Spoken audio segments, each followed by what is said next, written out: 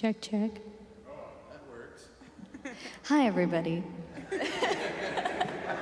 This is the Reverend Mitchell Felton with us today. Okay, how are we now? Down? Oh, great. Just use the handheld. Perfect. Oh, there we go. Now we're clicking.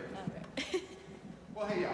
My name is Father Mitchell. I have the privilege and pleasure of leading our forum today.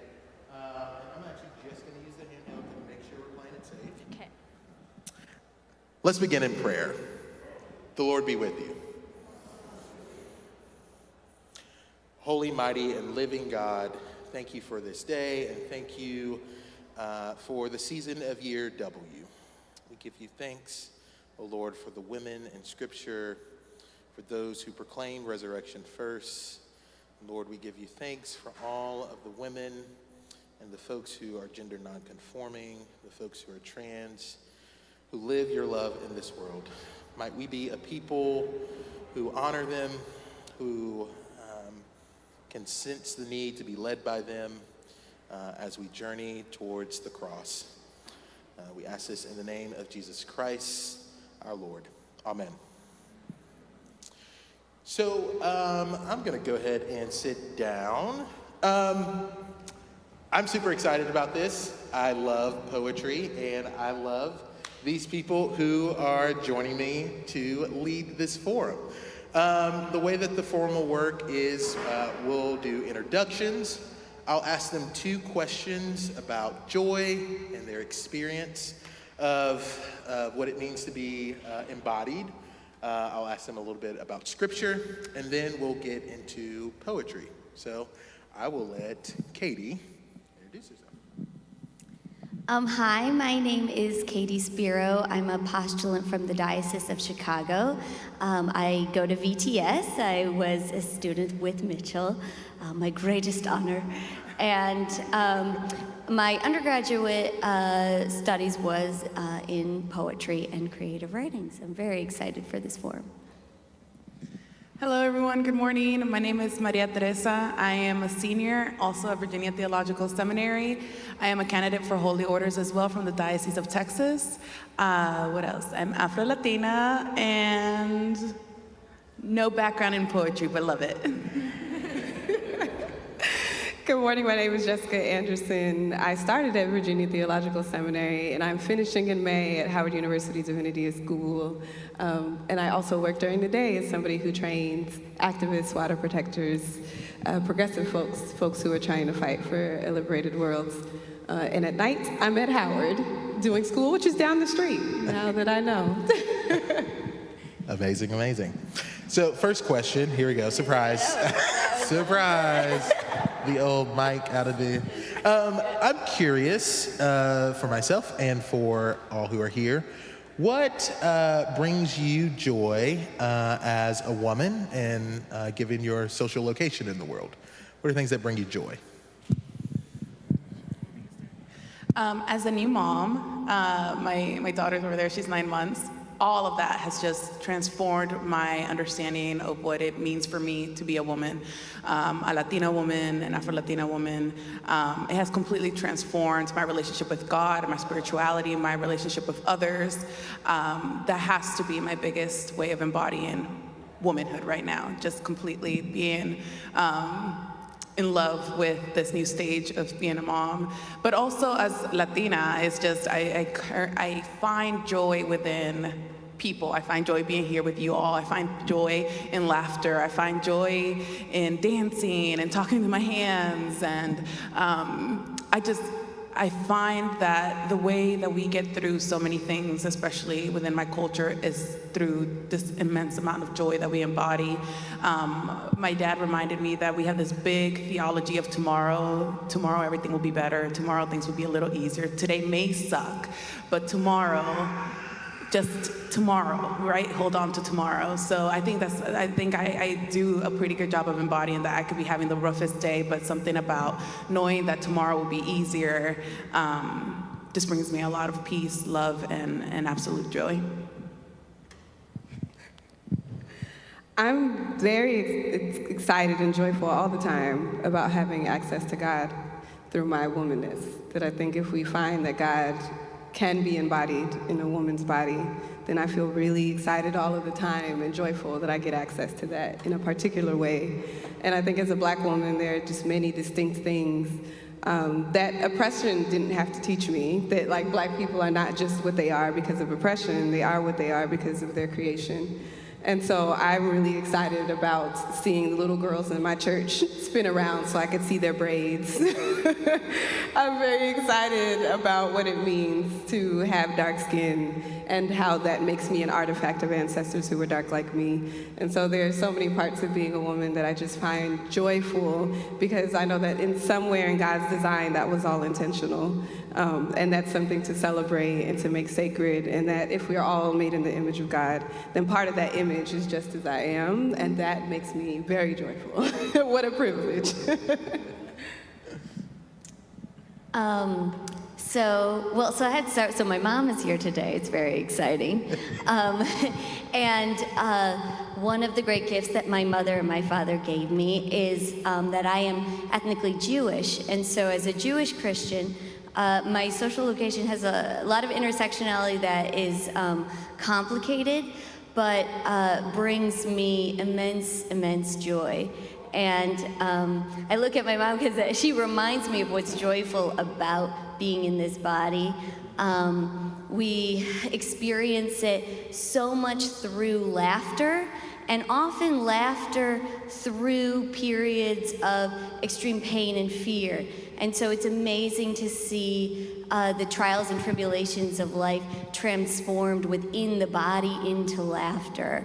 That and food, you know, we like to eat. So I experience a lot of joy through that. And I will say I'm also a cancer survivor, and so that has really transformed my relationship with my body in a lot of very difficult ways that I'm still integrating. And joy becomes something that I have to intentionally learn again every single day. And that's where I'm at right now. No, you got a mic. I got a mic. Before we move to poetry, I am curious, which stories or women in the Bible do you most relate to, or are your favorite or stick out for you?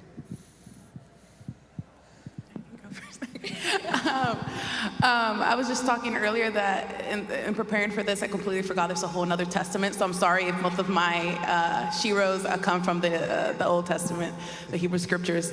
But for me, especially Hagar and Ruth, I find Hagar's bravery, courageousness, incredibly pioneering and trailblazing in a time where she was just absolutely not well treated. Her way of being able to still, as somebody who is considered foreign, still be able to connect with God in a way that was so meaningful in probably her scariest time, right? You think your baby's about to die and you're just like, I can't even look. It's how horrible it is. And then for God to still find you in those moments, it's just a great reminder to me, like I was saying similar before, that things will get better. In the darkest and hardest of spots, there you will find God. And Ruth, I mean, she is the best guide for anyone who has a mother-in-law, you know what I mean? If you're watching, mother-in-law, I love you. But truly, she is also foreign. I think I really gravitate to women that are strangers in different lands. But she shows us what it means to stick by somebody in their bitterness, in their grieving, in their meanness, in just what it truly means to stick with somebody in the good and in the bad and in the ugly. And I think that is something so hard to do, especially nowadays when so many things are dividing us. But to have Ruth in a way that continues to tell us, wherever you go, I will go, and where you stay, I will stay. It's just a constant reminder to me to be and walk alongside others like that. So plus one to that. I think Hagar, and Martha tend to be the two that I love. I love a woman who's willing to contend with God, that's willing to yell at God and say, you should have been here. And God's response to that is a resurrection. And so I think that the power of women showing up in the text and being willing to say that something's not right about what I see, and to not passively accept that, and to call Jesus into himself and say, you could be holier than this. You waited 3 days and now he stinks. Like, I want to be the kind of woman who has an honest relationship with God that can do that. And to think about Hagar as an enslaved woman getting to engage in theological talk with God and say, this is who I name you, and God to let that be. And for me, in this time, being able to have the ability to name God and to say how I see God and how I experience God, and for that to be legitimate in a time when she couldn't name herself, because Hagar really means foreigner or fugitive. It's not a name she gave herself. I'm sure her mama didn't name her fugitive or foreigner. And so for her not to be able to name herself, but then get to name God, is a great privilege to see what happens when God sees Black women. And God, in return, we get to see God back. And so I think that those two I love because of their own ability to free themselves, and for Hagar to take her body and free it, and to bring her unborn child as contraband is a powerful thing to think about what somebody can do to free themselves and others. And for Black women now to test whether or not what we want to believe in that story is sacred. And for us to think about what it does it mean for God to say, go back to a place where somebody was trying to kill you. That whole language is violent.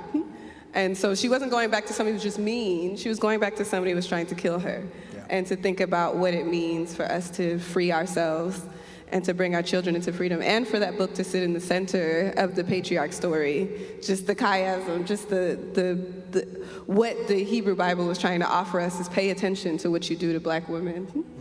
Pay attention to how ugly enslavement gets. Like, pay attention to what it means to be a surrogate in the middle of a patriarch story. All of that is important to me. So those two, people who yell at God, I can relate to. Yes. I mean, thank you for that, both of you. And yes, let's check up with the Ruth. I mean, both of my grandmothers were named Ruth.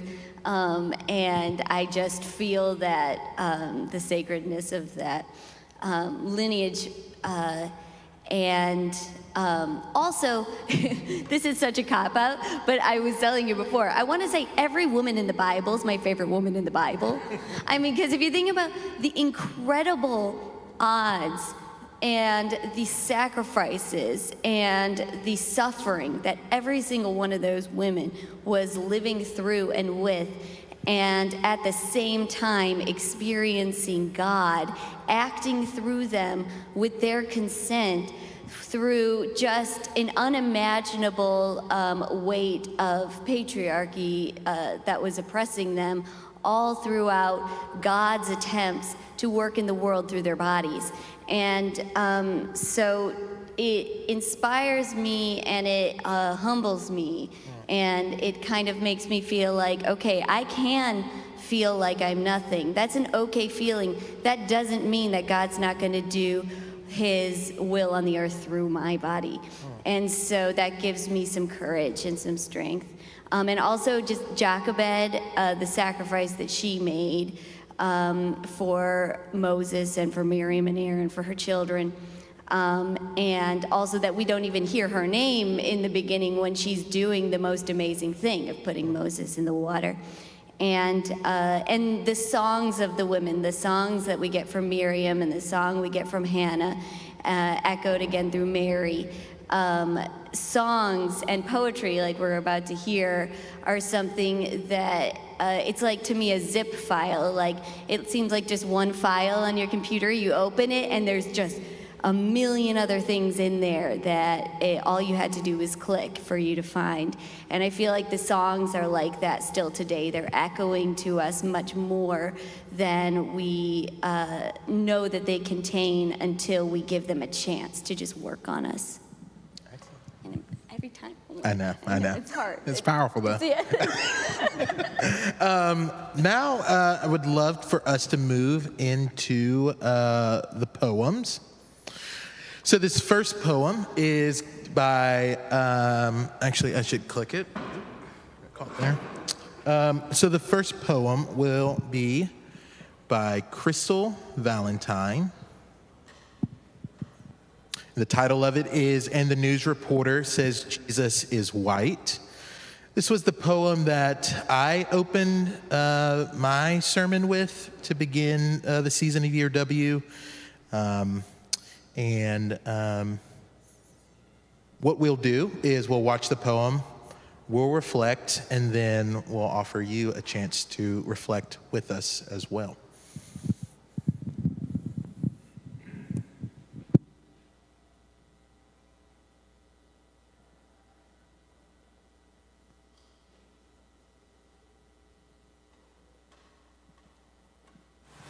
And the news reporter says, Jesus is white. She says it with a smile on her face, like it's the most obvious thing in the world. So sure of herself, of her privilege, her ability to change history, rewrite bodies to make them look like her. She says it the same way politicians say racism no longer exists. The same way police officers call dead black boys thugs. The same way white gentrifiers call Brooklyn home. She says it with an American accent, her voice doing that American thing, crawling out of her throat, reaching to clasp onto something that does not belong to her. And I laughed to myself, what makes a black man a black man? Is it a white woman's confirmation? Is it her head nod? Is it the way she's allowed to go on national television and autocorrect the Bible and God himself tell him who his son really was? What makes a black man a black man? Is it the way reporters retell their deaths like fairy tales? Is it the way they cannot outrun a bullet? How can she say Jesus was a white man when he died the blackest way possible? With his hands up, with his mother watching, crying at his feet, her tears nothing more than gossip for the news reporters or prophets to document, with his body left to sour in the sun, with his human stripped from his black. Remember that? How the whole world was saved by a black man? By a man so loved by God, he called him kin, called him black. Now, ain't that suspicious? Ain't that newsworthy? Ain't that something worth being killed over?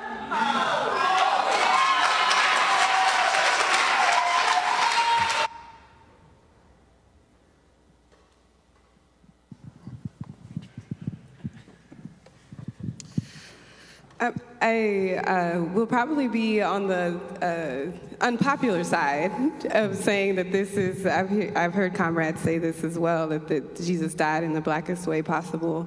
And I don't think that God created us to die at the hands of the state. And so I don't think it's the blackest way possible. I think it's the most white supremacist way possible.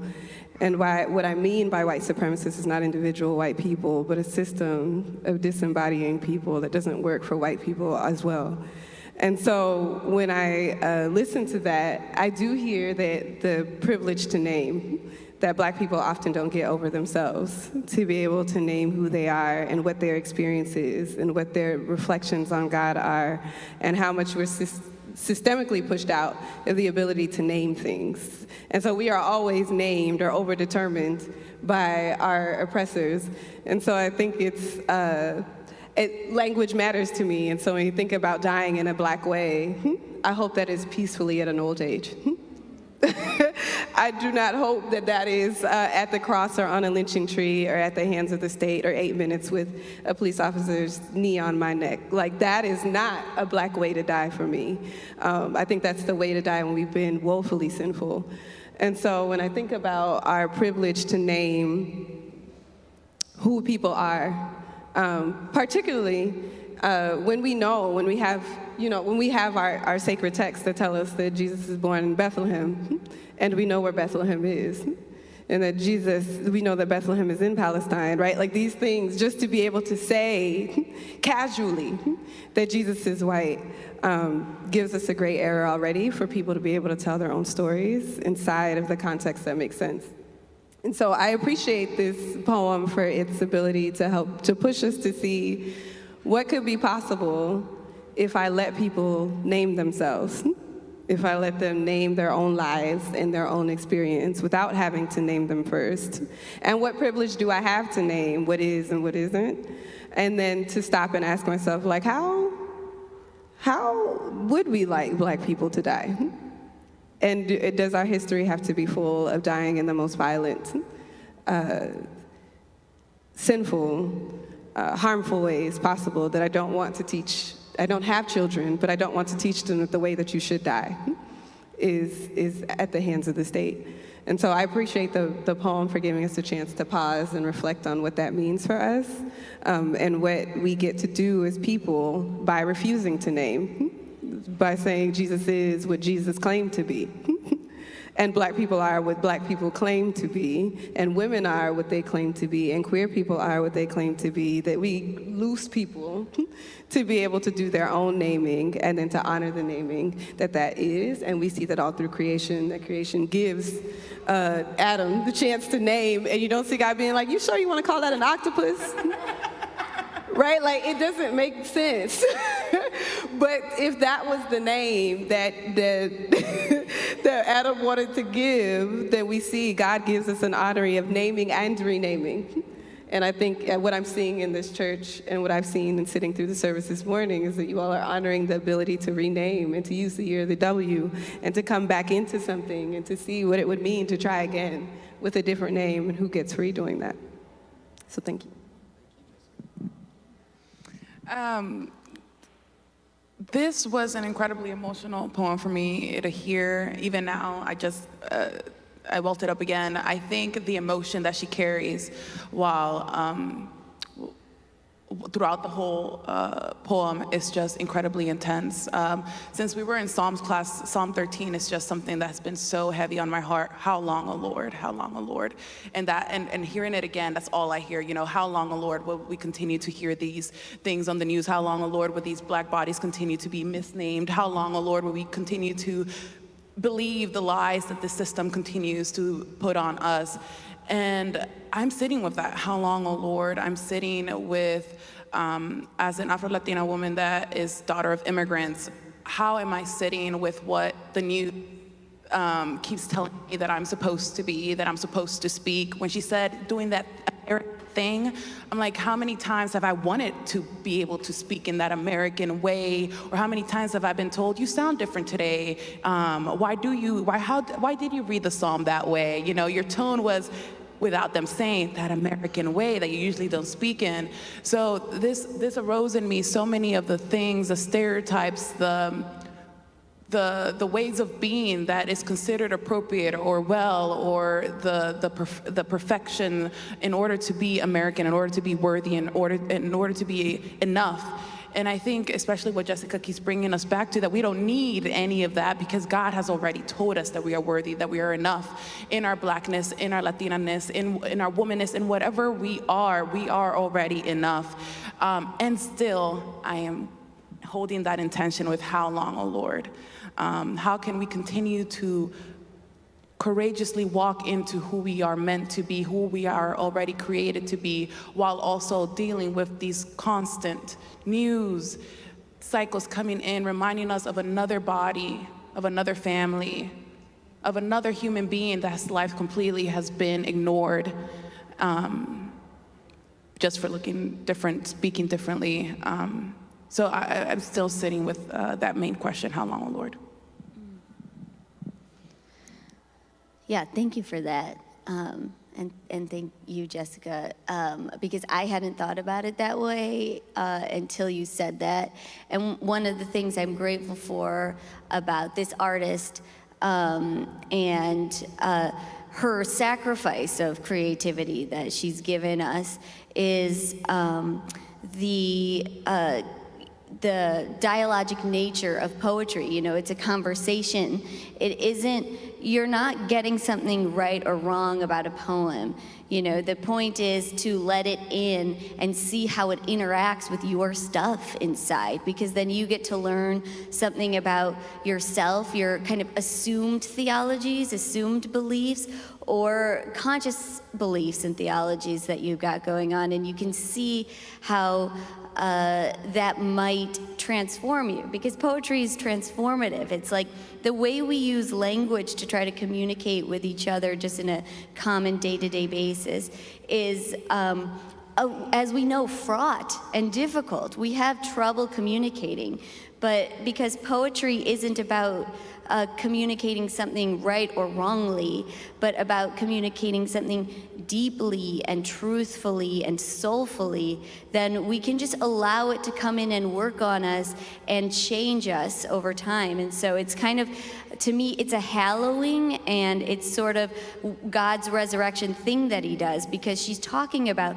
a completely irreverent, painful, racist experience of this newscaster completely debasing humanity with her words. She's taking a bad situation, and because of her own sacrifice of creativity, is letting God resurrect it and transform it into something that can change us and teach us and allow our souls to breathe a little bit more freely. So that's one of the things I love that we'll see again in the next poem.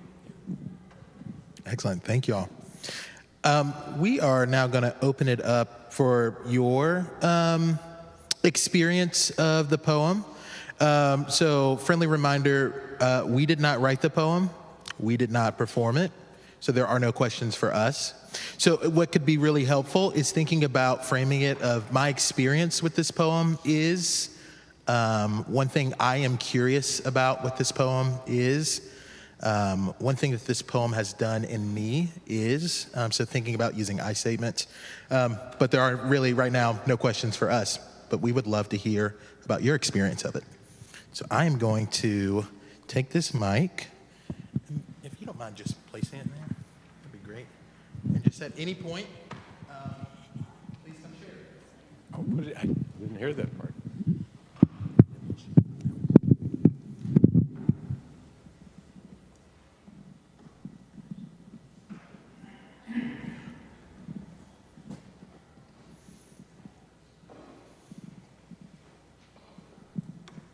When I heard this more, when I heard Mitchell's first sermon, there was a couple thoughts that came into my mind.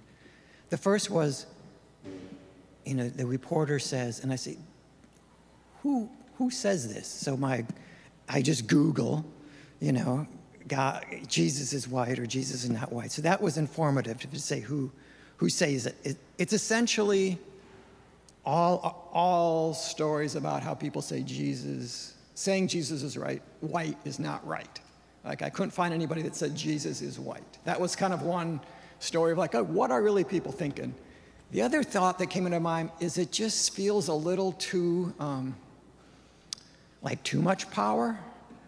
I feel like Jesus should be able to self-identify. I don't know, maybe this is the modern me. It's like when people ask me like, oh, you know, what are the races of your friends? I'm like, I'm not really sure. I don't know how they all self-identify, especially like the census says if you're Egyptian or Palestinian, you're white. But a lot of Egyptians and Palestinians might not feel that they're white. Like, they say if you're Persians, they say you're white. But like my Persian friends are thinking, no, we're not white, we're brown people. So that was the other thing that popped into my mind is, are we kind of overstepping our bounds by saying Jesus is white or not white? Is that really Jesus' call and not our call? Thank you.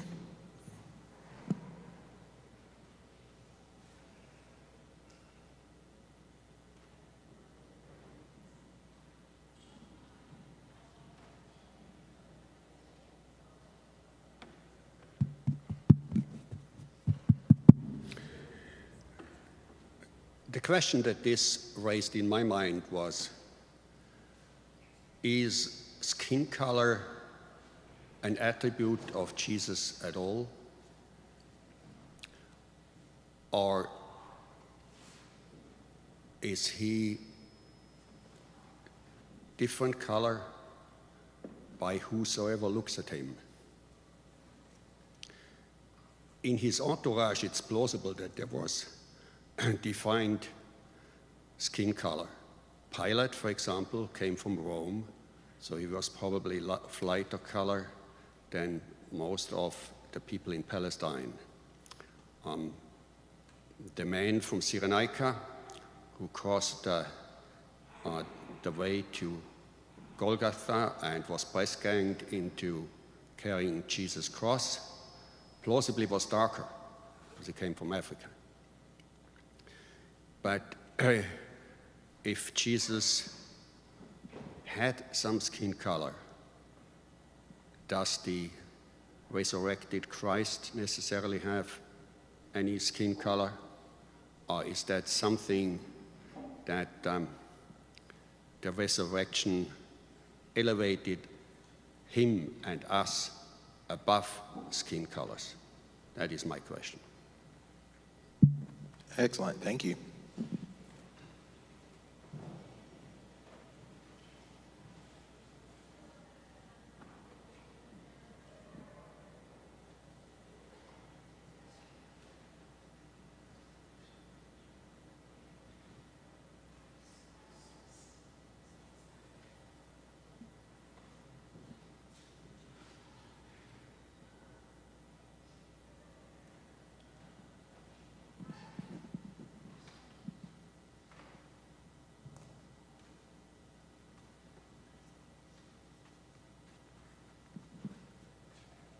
Thank you all so much for being here. Really appreciate it.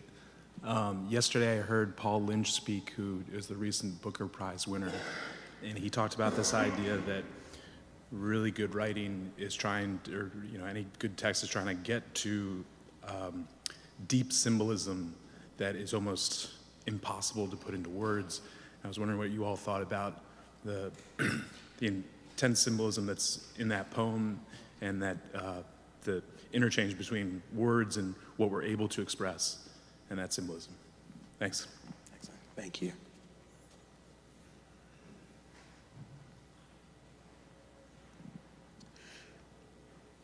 We'll move into our next poem, which is by actually Crystal's girlfriend, Porsha.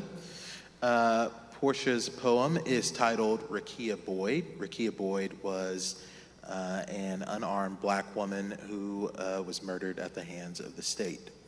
And so we will move into that poem now.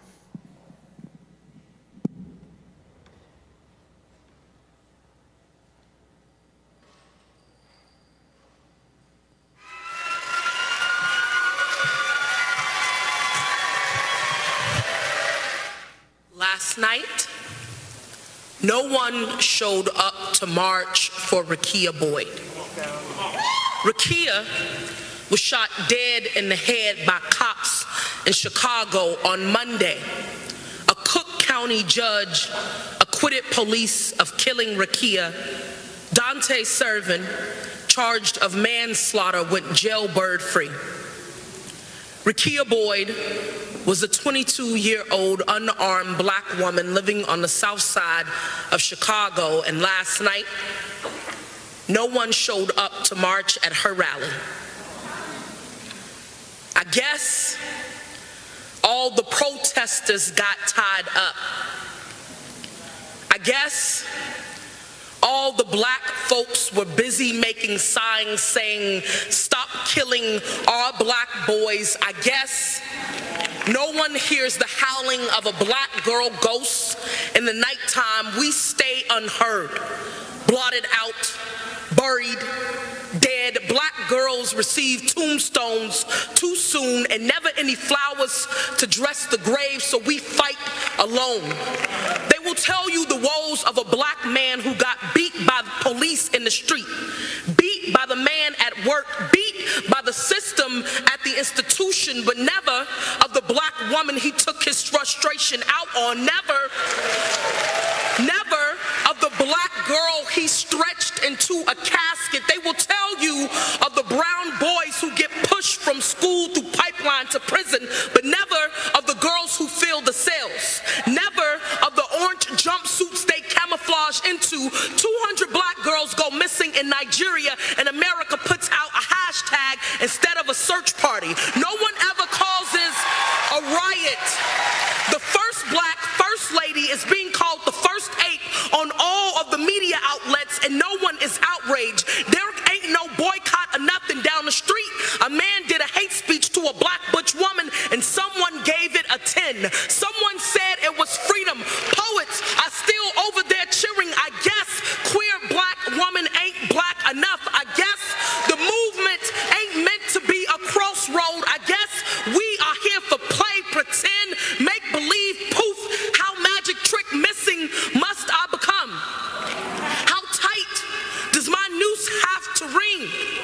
How long does my body need to deteriorate before anyone can smell it rot? If a black boy gets shot by the cops, isn't that a tragedy? Ain't it the blues? Isn't it a misfortune if a black girl gets killed by police and the killer goes free?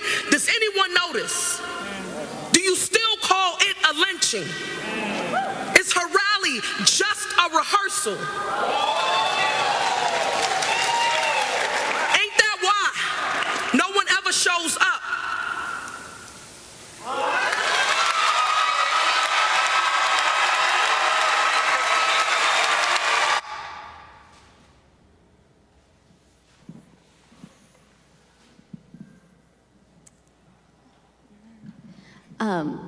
I just want to say that when we first watched this, my immediate reaction was to be speechless, and that is a perfectly acceptable response to poetry and to the depth and sacredness of what she's offering us in that poem. If your mind is rendered speechless when you hear a poem, that creates space for the Holy Spirit to teach something new, for you to think thoughts you've never thought before, experience feelings you've never felt before. And that's one of the things that I love about using language in this way. Every time she made a B sound, B, it's like I could feel the poem getting deeper and deeper into my body. And that's an embodied experience of meaning.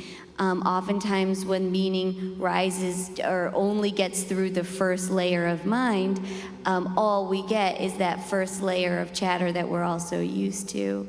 But the way that she honored Rekia by immortalizing that experience, not just her death, but who she is meant to be as a sacred child of God in all of our lives. And that I'm still haunted by is the rally just a rehearsal? Because, and it's kind of like this ghost that's been with me ever since then. And I think to allow that to happen, to allow something to haunt you, that a poet has said, is an opportunity for something new to occur within you, for your heart to change. I'm being reminded of when one of George Floyd's last words was mama. And it says that it rang a bell to all the mamas throughout the whole country, throughout the whole world, the fact that he called out for his mom. Even if you weren't a mom, I wasn't a mom at that time, you felt like something ignited in you. And still, even when last words are for a woman, even when last words are for moms, we are constantly just not put as a priority. We're constantly, just exactly as this poem is saying, we are constantly being left alone in marches that need to be in honor of our experiences, in honor of our own abuse, in honor of our own neglect. It feels like it's a rehearsal. When we look at the fact that Mary Magdalene is the first apostle, but we don't really teach that in churches, what is that saying? Is that still a rehearsal, right? Are we still just waiting for when Peter gets to be the first apostle? Where is it? This poem has just ignited in me, I will be honest, anger. Anger at the fact that nothing, I don't know when it came out, 2015, nothing has changed in almost 10 years. In my experience, seminaries are still mostly filled with men. When we go for ashes to go and they see me, they ask for a male priest. There is still constantly this idea that women, Black women, Latina women, non-binary, trans women are of a lesser status, and therefore our voices somehow continue to be muted and continue to be denied of sacred spaces in churches, in schools, in establishments, in institutions. So I feel the anger in all of this, and I kept hearing mama. And I'm getting emotional. I kept hearing mama in the sense that in Jesus, the women that stayed were women. Women constantly are the ones that are staying. Women are constantly the ones that we call out for. I'm thinking about when I was in birth, I just called out my mom, even though she was right next to me. When we're in pain, usually mom. And yet our bodies are ignored the moment that we need somebody by our side to advocate for our needs and our voices.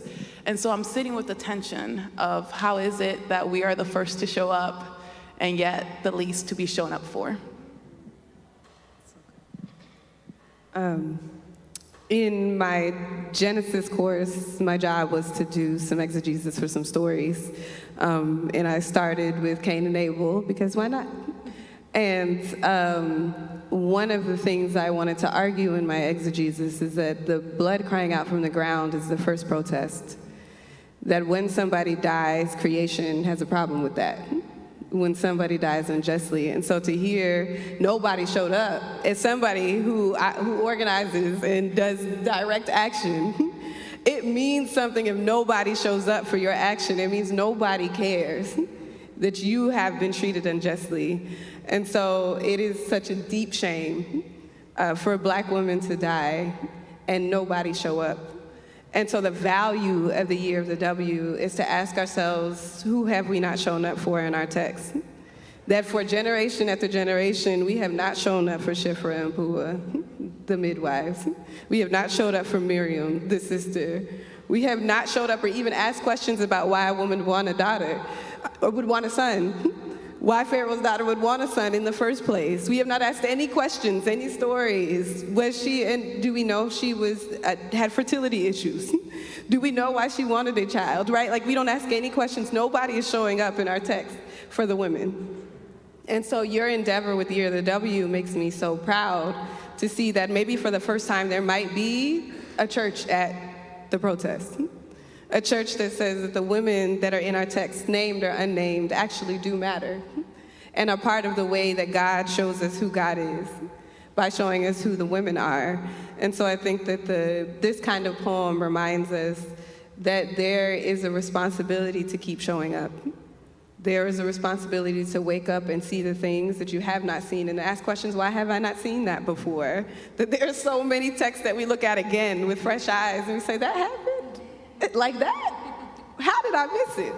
And so I think Rekia Boyd, in Rekia Boyd's honor, then we have to call all the names. That we have to name the women that are in the Bible or find the names of the women they represent and to do something with that and to ask ourselves, what do we want to be inside of that and what is that supposed to be teaching us? That you keep inviting us to think about poetry, that most of our Bible is that. That is the genre of much of our Bible is poetry. And so we have to ask ourselves, what can we do with that genre inside of our Bible, our Psalms, our Proverbs, our books of wisdom, right? Our wisdom literature, all of that, poetry. And what that poetry might be saying in relationship and in conversation with the poem we're hearing now, that I think would make us so much more righteous and so much more just and so much more faithful to our texts if they were to include the women. That if we just didn't skip over them every single time and imagine that they had nothing to offer, which I think is an untruth, and it makes us learn only how to be partway faithful, because we have to learn from the witness and the testimony of the women who, like you said, were the ones who decided to show up at the cross. And so in my church, in their tradition, they only let women preach Good Friday because they were the only ones that came. And so we think about how many people were missing and who decided to come and watch the violence and who were the ones who had to sit through it and who were the ones who had to go and make sure that the burial was proper and the ones that had to go and ask the gardener, where have you laid him? That women have good questions and have good eyewitness testimony. And I think that this poem keeps reminding us to stay faithful, to not skip over the women in the Bible, but to see them and to figure out how to be faithful to them and show up.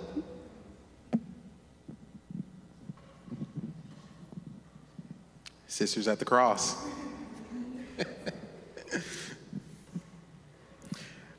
One of the real gifts of silence is that it might feel awkward, and yet God is speaking through the silence. And that's great. So one of the other gifts is to recognize that we don't have to put our voice where God is speaking.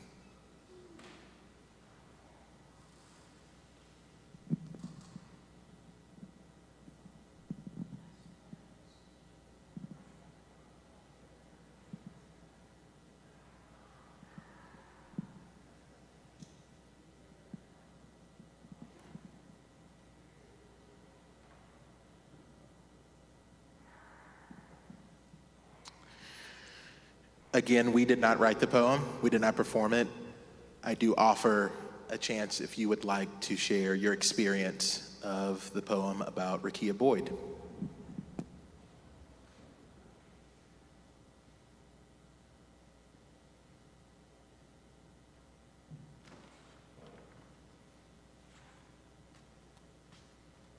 Thank you all. A favorite priest of mine from here told me one time that if you allow yourself to be in your body and you feel tingly all over, that it might be the Holy Spirit inviting you to something. So that poem was very tingly. And that's all.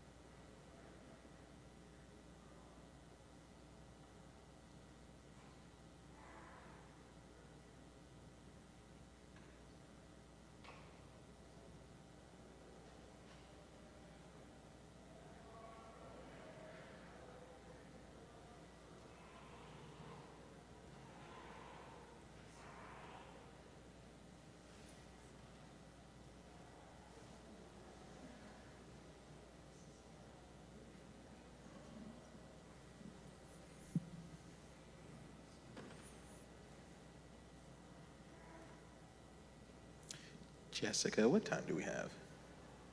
What time do we have? 11. Final question for you all, and thank you for being here. Given your bodies, what makes you feel free?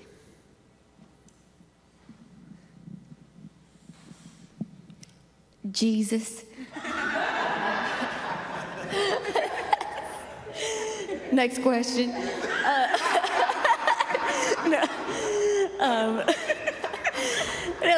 I do. I feel, listen, when I come to Jesus, I don't have to be anybody. I don't have to think about who I am. I don't have to know anything about myself. I just am who I am, and that is freedom to me. Not having to be anybody in particular and just experiencing the quality that is the life that I am. And I feel that in Christ. I find a lot of freedom in my body, but because I see it in the Holy Scriptures, I see experiences of anger, experiences of pregnancy loss. I see experience of hardships. I see experience of loneliness. I see experience of battling and wrestling with who God is in my life. And when I see that in the Holy Scriptures, it gives me permission to just dwell in the fact that in my body, whatever I feel, the good and the bad, it has all been done before, and God has still deemed it loved and worthy, and I can be free in that. For me, freedom is the agency. When you're oppressed, so much of your embodiment is micromanaged. How you talk, what you do with your hair, what you wear, where you go to work, how your accent sounds, all of that is micromanaged. Every day, my embodiment is micromanaged and forgotten about and put it to the side. And I go to the store and they don't have a color that matches my foundation. All the foolishness, right? All of the foolishness. And I think what makes me feel free is agency. That's why I love, in full circle, Hagar's ability to say, you are the God who sees me. And to be able to say who that God is, and to recognize that that God is in full view of who I am. No matter what generation chooses to not see me, right? God has said in that moment to an enslaved Egyptian woman that she is seen. And just to be able to have the agency to choose for myself what freedom could be, and what I could do, and what God might see, and who God gets to be for me, I think is the ultimate sense of freedom, that we get to choose. And that choosing, right, is not regulated by the power around us. And we're all so much more free when we get to choose. This is not a freedom just for me, and it's the womanist ethic, is that we choose things that make everyone free. We don't choose things with an agenda to get only Black women free, but if Black women, our freedom adds to the freedom of everybody else. And so that is what makes me most free, is the ability to choose, because in so doing, so does everybody else in this room.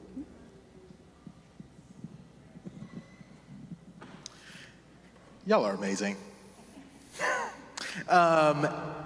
This will conclude our time together. Any questions, or as Jessica said, foolishness that you might have, bring it to me and Reverend Adeline. Let them be free, please. So, if you will you please put your hands together again for Katie, Maria Teresa, and Jessica.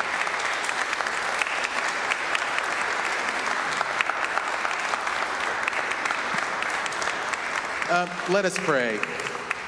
Gracious, holy, and living God, we give you thanks that it was women at the tomb who proclaimed your resurrection and who ran to tell all of the world. Gracious Lord, we now, bearing the gift and holiness of your resurrection, now follow their lead to proclaim that you are making all things new.